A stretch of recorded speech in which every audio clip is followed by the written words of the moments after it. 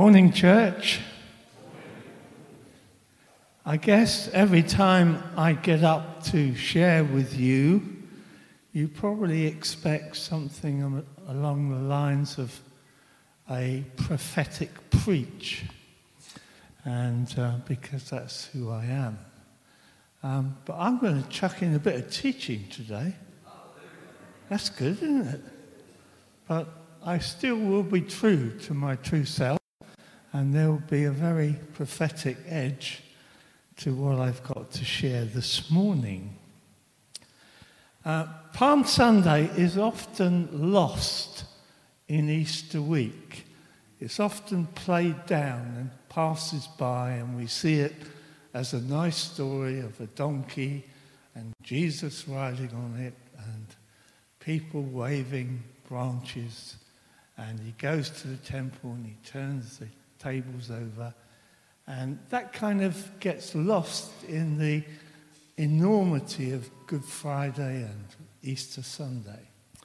But I believe that actually Palm Sunday is a prerequisite to what happens over Easter. It's a prerequisite of what Jesus had in mind for his church and for the gospel of the kingdom to preach across the whole world, Jews and Gentiles and everybody. And so it's got a prophetic edge to it. And we've got a special young lady who's going to read the scriptures to us today, Afia. And if you want to follow, it's Matthew 21, verses 1 to 11. Hello, everyone. Today I'm going to be reading Matthew chapter 21, verses 1 to 11. As they approached Jerusalem and came to Bethphage on the Mount of Olives, Jesus sent 2 disciples, saying to them, "Go to the village ahead of you, and at once you will find a donkey tied there, with her colt by her. Untie them and bring them to me. If anyone says anything to you, tell him that the Lord needs them, and he will send them right away." This took place to fulfill what was spoken through the prophet. "Say to the daughter of Zion, 'See, your king comes to you, gentle and riding on a donkey, on a colt, the foal of a donkey.'" The disciples went and did as Jesus had instructed them. They brought the donkey and the colt, placed their cloaks on them, and Jesus sat on them. A very large crowd spread their cloaks on the road, while others cut branches from the trees and spread them on the road. The crowds that went ahead of him and those that followed shouted, "Hosanna to the Son of David! Blessed is he who comes in the name of the Lord! Hosanna in the highest!" When Jesus entered Jerusalem, the whole city was stirred and asked, "Who is this?" The crowds answered, "This is Jesus, the prophet from Nazareth in Galilee." Amen. Thank you. That's great. Notice there's no palm trees, just branches. It's only in John's Gospel you will read about palm trees. So just an aside, a teaching aside, just to get you appetites going.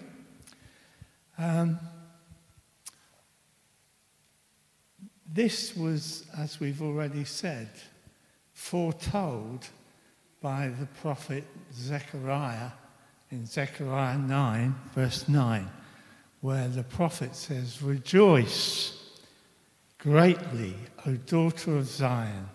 Shout, O daughter of Jerusalem. Behold, the king is coming to you. He is just and having salvation, lowly and riding on a donkey, a colt, a foal of a donkey." So here's the picture. Jesus has acquired a donkey, a colt, and he rides into Jerusalem. I want you to try and imagine the picture here. There was a very large multitude, we read in the book there. The very large multitude who spread their clothes and trees, branches on the road before him. A large crowd gathered. In fact, it was estimated at Passover there would be 2.5 million people in Jerusalem. And here was Jesus going into the center of a cauldron of activity on this very, very special festival. That was not the only reason. Jesus had just raised Lazarus from the dead. Word about his many miracles were spreading like wildfire amongst the people. Many common people increasingly expectant that Jesus may be the coming Messiah. And so amongst the common people there was an excitement, a kind of expectancy. And they gathered to see this prophet come to Jerusalem. We'll come back to that in a minute. But there were others there who weren't so keen to see Jesus. There were 3 other groups. The Romans were afraid of an uprising. Every time there was a big festival, they were fearful of some uprising in Jerusalem. The Herodians, the ruling party under King Herod, were afraid of losing power. Because if there'd been a riot, the Romans would have taken back power from Herod. And then there were the Pharisees, full of anger, full of envy, and full of malice. They hated Jesus and what he was doing. Let's go back to what the common people were beginning to expect from Jesus as he rode into Jerusalem. People remembered from Scripture that there had been a historical event when the Maccabean army came and set Jerusalem free in 175 BC. They had cleansed the temple also at that time. And so they would have remembered that on that occasion, the king who conquered Jerusalem again came riding on a donkey, and branches were put out before them. So there was an historical, a kind of beginning to all of this that we're speaking about. As Paul's already said this morning, the word Hosanna means save us now. We think that is salvation, being our sins being forgiven and our relationship coming back to God. But they were thinking, save us from the Romans. They wanted freedom from captivity. So they had a whole different expectation of what was happening here. They were confused in a way because the lines are being crossed here. Jesus' purpose was totally different. He was coming to introduce the kingdom of God, a kingdom of peace, a kingdom of love, a kingdom of forgiveness,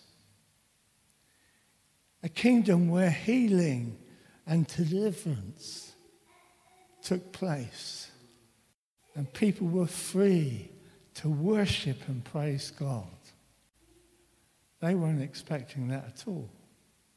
They were expecting a revolution.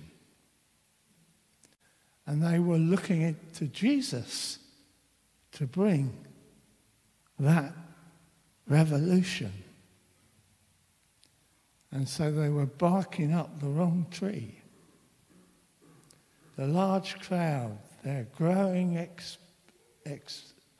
expectancy about Jesus being the coming king who would set them free from Romans. These growing expectations of a warring king were shattered when Jesus declared himself as a servant king by dying on the cross. And just a few days later, instead of shouting, Hosanna, they were shouting, crucify him. Crucify him. What a turnaround. What a turnaround. There's so much more in Palm Sunday than we can first see. Okay, now let's move to the temple.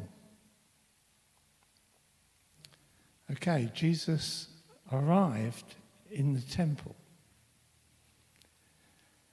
Now, in Matthew's account, it goes straight into the turning over of the money tables.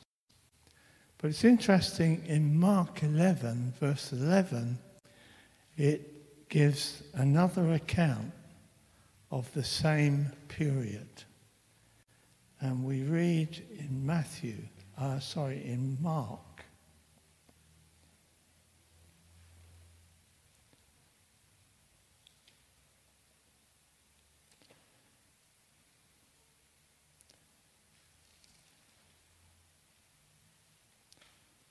Mark 11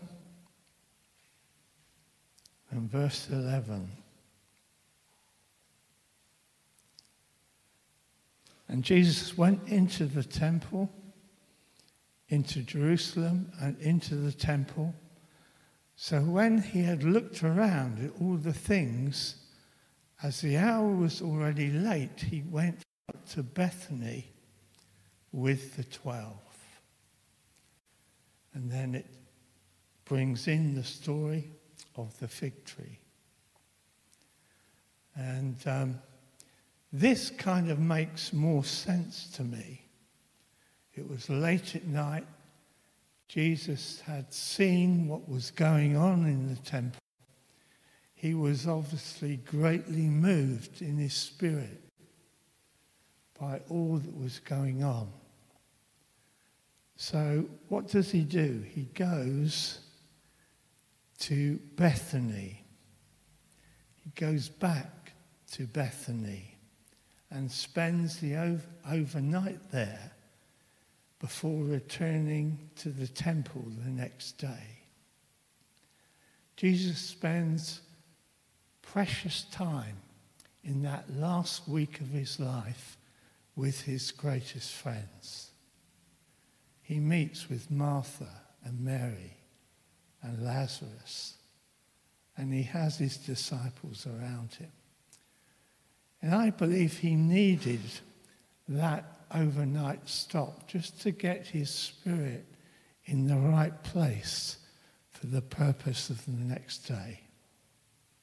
He wanted to calm down his blatant anger, although it came out, but in a much subdued way, I would say. And he had opportunity to be and have fellowship with precious people, to receive love before he entered days of being whipped and then finally crucified. So that kind of makes sense to me. And so let's rejoin him as he goes back to the temple in the next day. comes back to the temple with the prophetic message, I believe, of the kingdom on his heart. A kingdom of love, a kingdom of affecting attitudes, values, behavior in a radical way. In a few weeks, this kingdom concept was birthed in the church and then was to be the conduit of the message of the kingdom as the apostles spread the good news throughout the empire. Jesus saw the Father's house being turned into a commercial market full of robbers and thieves. And I believe his heart broke because he knew what it should be used for. And that's when we see the action taking place, which is at the center of what is happening here. I think it was just as well he had the overnight stay at Bethany, time to think through his strategy and clear his thoughts. The word for temple is naos, and the temple consisted of 5 courts, each separated by a high wall. And the whole temple complex covered a vast amount of ground. At the center was the Holy of Holies, which was the smallest part of the temple. This is where the Ark of the Covenant was housed. The chief priests once a year entered to make sacrifice for sin. The rest of the temple were the large courts that went out from the Holy of Holies. First of all, there was the temple, or the courts of the priests. This was the court where only the priests could go to receive people's sacrifices for sin. It contained the great altar, the table of showbreads, the altar of incense, the lampstand, and the brazen altar. Only the priests could go into that particular court to do their duty in sacrifice. The second was the court of the Gentiles. Any male Jew could enter the court of the Israelites. It was a place of prayer where people brought their sacrifices to the priests. Jewish women actually were also granted entry there to bring sacrifices and to attend worship services on feast days. But essentially it was for the men, the Jewish men. Then there was the court of the women. For any Israelite woman who wanted to come to pray, to have fellowship, they could have their own separate part of the temple complex. And then we reach the place where all this action takes place, the court of the Gentiles, the court that was the furthest away from the Holy of Holies, because that's where those Gentiles went. And anyone who was seeking God, anyone who wanted to find out more about God. So it didn't really matter if the whole place was a market, because the Gentiles weren't important. They could go to one corner and try and find God. But the main purpose was the market. And that's what got Jesus so angry. The court of the Gentiles was for Jewish Gentile converts or anyone inquiring or seeking God. It was supposed to be a place of contemplation, meditation.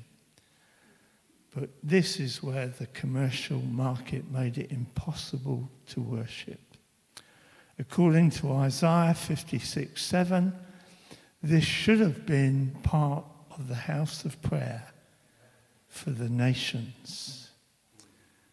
It says, even then I will bring to my holy mountain and make them joyful in my house of prayer.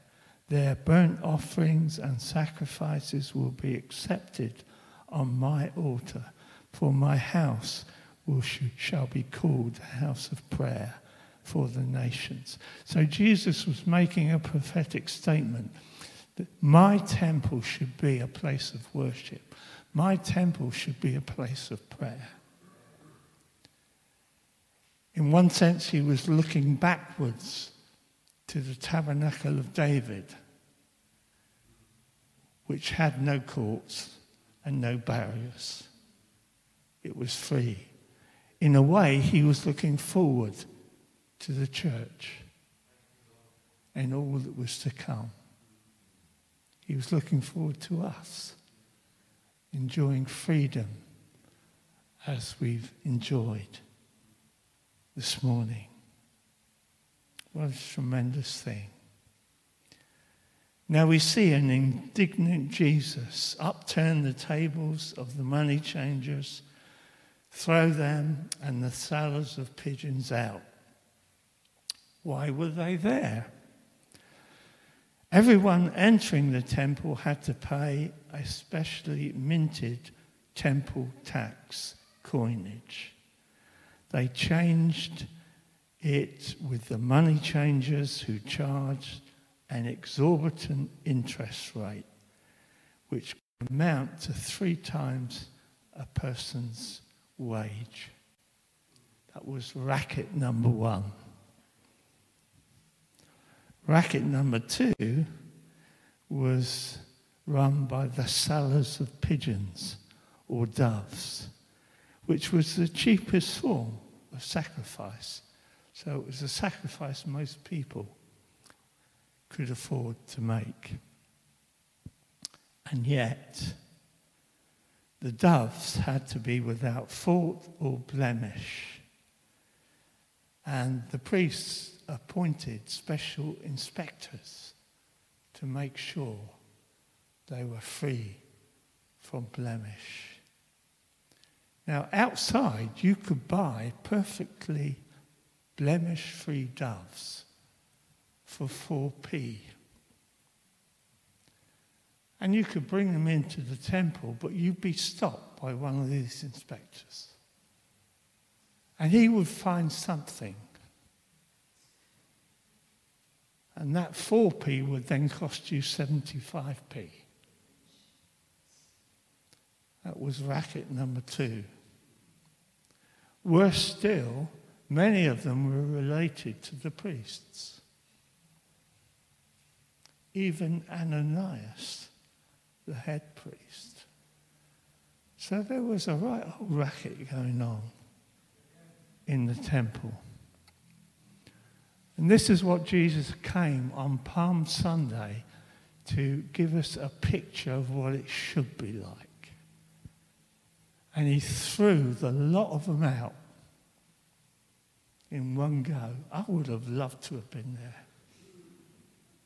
Amen? In the Palm Sunday procession today in Winchester, I wonder whether after the riding on the donkey, they will stop at the market and upturn all the tables. That would be good, wouldn't it? Perhaps we should suggest that next time. Because we can get involved. We can use the house of God just as they did for wrong functions. This is a house of prayer and a house of worship, a house where the family of God gathers together, a house where freedom is found, a safe place, a place where the gospel is preached and mighty miracles take place. Hallelujah. What a contrast we see. What a contrast we see.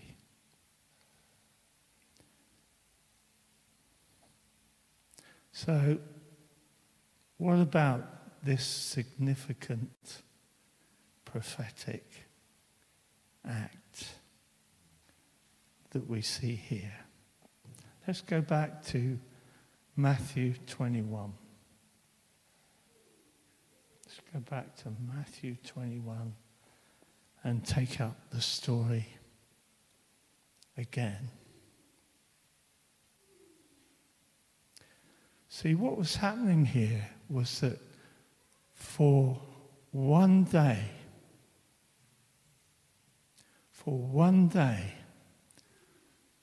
since David's kingdom, the temple was returned to its original purpose by Jesus. For one day. He was reverting back to what it should have been.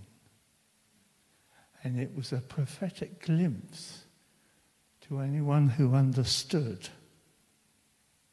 what was going on. It's prophesied by Amos 9:11. On that day I will raise up the tabernacle of David, which has fallen down, and repair its damage.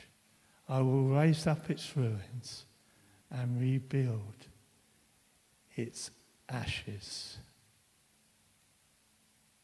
We have a glimpse here of the kingdom of God. See, David's tabernacle lasted for 30 years under David's rule. The nation was at peace. The nation was prosperous.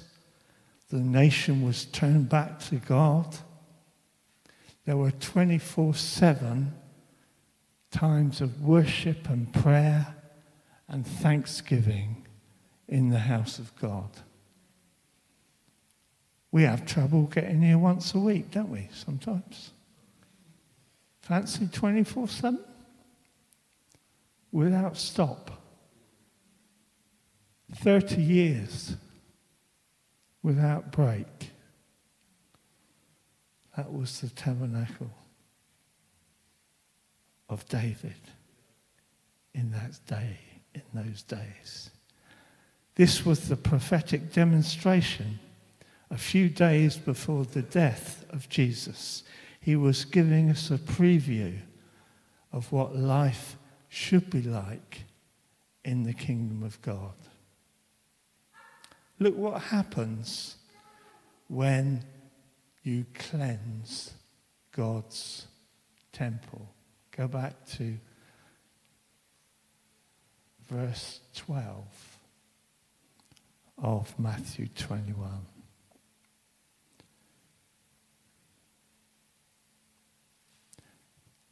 Verse 14.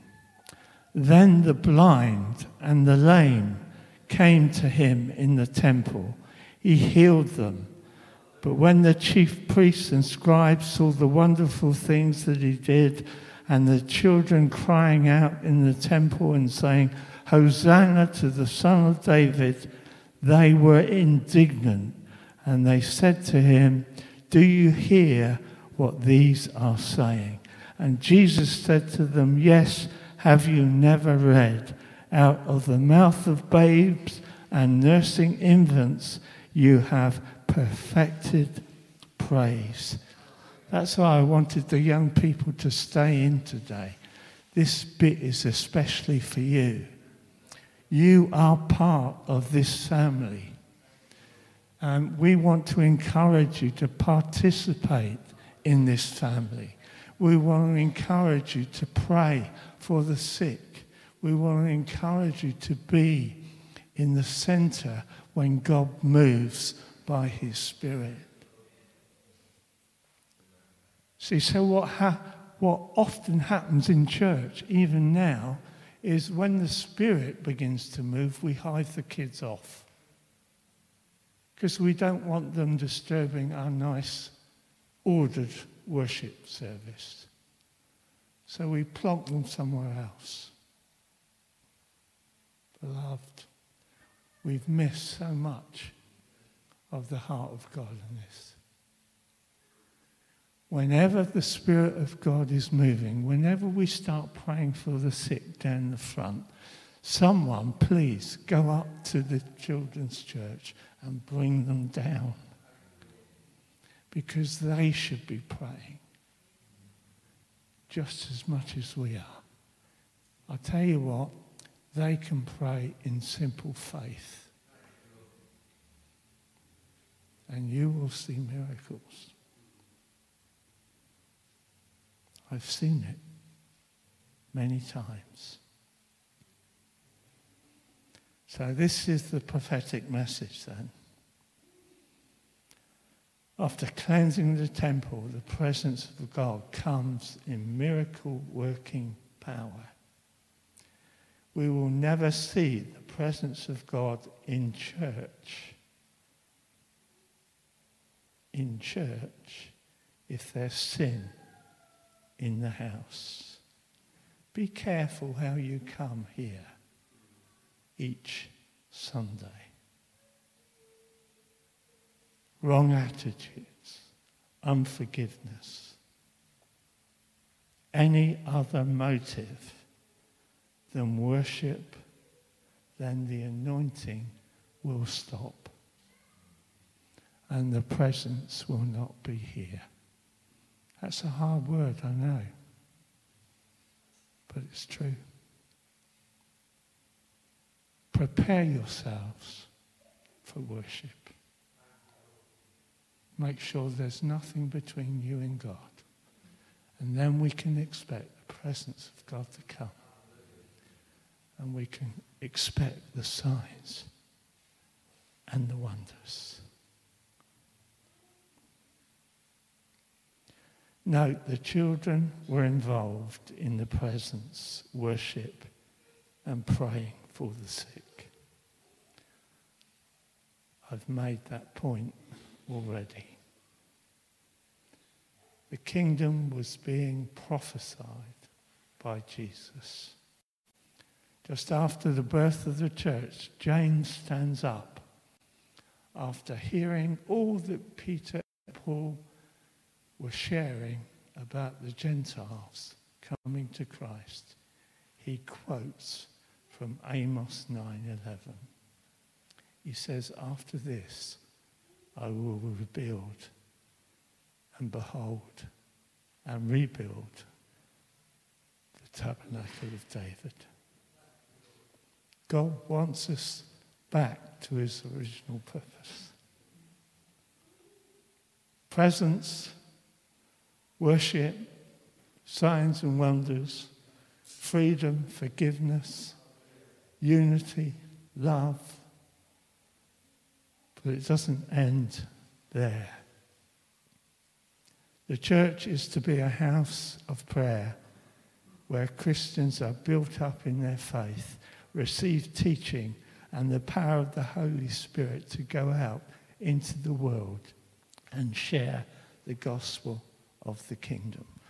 See, the presence and the release of freedom amongst you is for one purpose and one purpose only: to preach the gospel of the kingdom on the streets, to change your community, to change your town.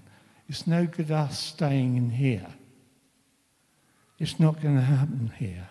Revival's not going to happen here. Harvest is not going to happen here. It's going to happen out there, on the streets of Stanmore. And we've got to get tuned into it. And we've got to be praying for it in a wonderful way. See, this is a new radical way of living with new values based on love, forgiveness, acceptance, Holy Spirit power, with signs and wonders and healings, resulting in a harvest of believers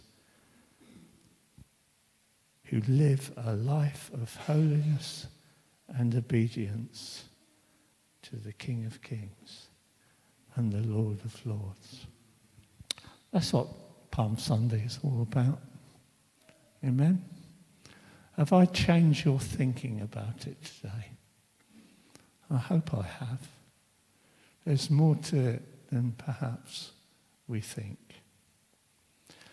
And I just want to testify right now that you've just seen a miracle. Leslie, can I read without my glasses? No. Do you see any glasses on my face? No. I arrived in church this morning without my glasses. And I said, Lord, shall I go home and get them?